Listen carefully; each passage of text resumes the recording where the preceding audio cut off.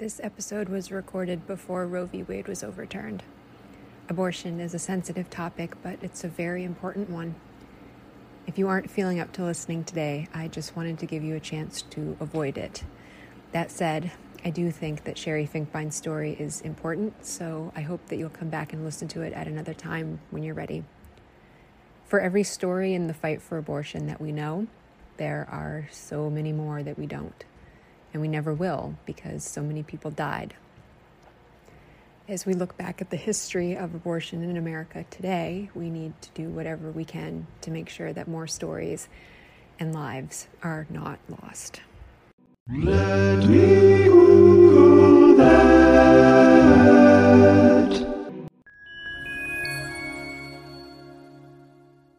So one of the most enduringly controversial issues in U.S. politics is reproductive health care access, specifically the legality of abortions. While I think most people are familiar with the landmark Supreme Court case that legalized abortion, Roe v. Wade, there was a case involving a woman from Arizona that happened probably like 10 years earlier, and it actually was a really important case in terms of the history of the broader abortion conversation in the United States. While Roe v. Wade kind of gets all the attention, I think that this case is actually really important for people to know about. So I wrote about it earlier this year, but I actually really wanted to talk about it because I think that as these conversations continue to come up, I think it's important to acknowledge the people who have been involved in this fight. So this is the story of a woman named Sherry Finkbein. In the 1960s, she was living in Arizona, raising her children. Her husband was a high school English teacher, and she had a degree in broadcast journalism, but was working for a local television affiliate doing a show called Romper Room. And Romper Room was kind of like a Mr. Rogers type show. It was like a kids show, and there were kids on the show,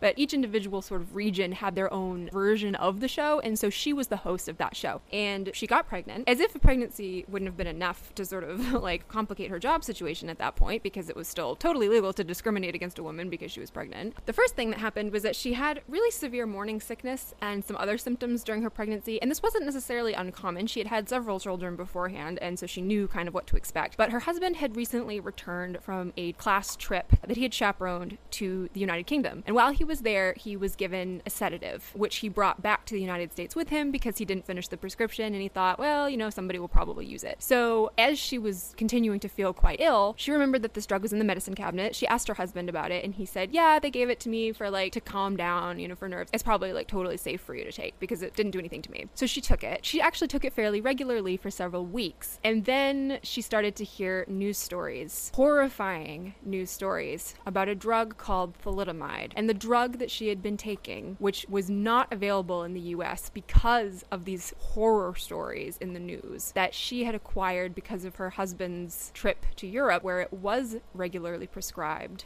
It meant that she had been taking a fairly regular dose of thalidomide during her pregnancy, not knowing how dangerous it was. She immediately stopped taking it, went to her doctor, and her doctor said, well, there is a very good chance that the fetus has been adversely affected by the thalidomide, and their recommendation was that she terminate the pregnancy. Sherry Finkbein did something very brave. She decided that she wanted to share her story. She wanted to warn other women, but she did not want her name to be in the press because she knew that she was kind of high profile. So she went to somebody that she knew at a newspaper locally in Arizona, and she said, on the condition of anonymity, I would like to talk about the fact that I took this drug unknowingly and that now I am in the position of having to have an abortion. But then a couple weeks after the story ran and women started coming forward and being like, oh my God, what is this drug? And how do we know if we're safe?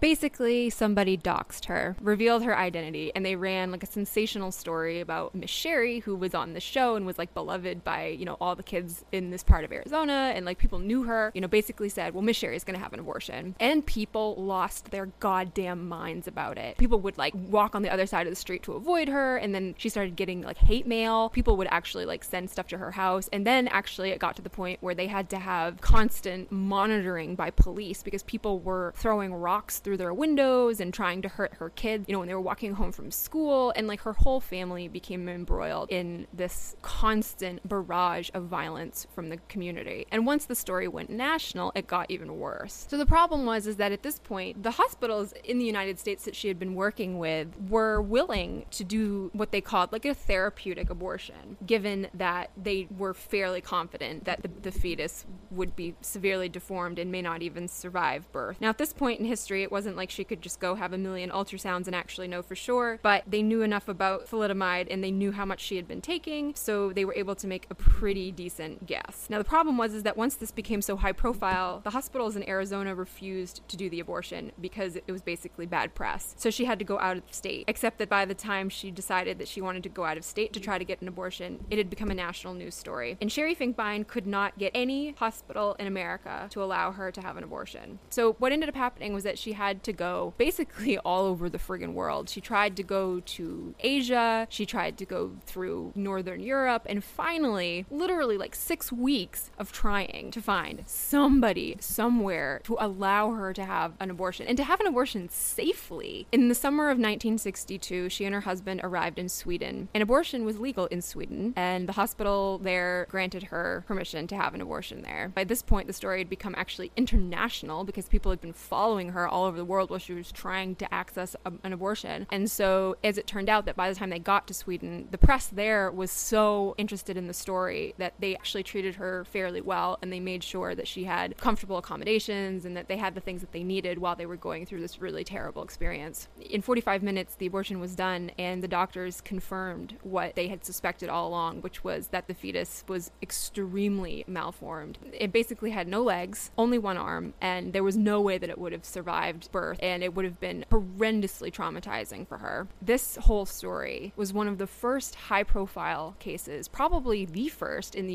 that came out of the United States, where people started to actually sit down and have conversations about abortion, not just in broad strokes, but to literally say, you know, what would I do if I was in that situation? Sherry Finkbein's story is incredibly important to the women's health movement, to reproductive rights, and it's a story that is not often told.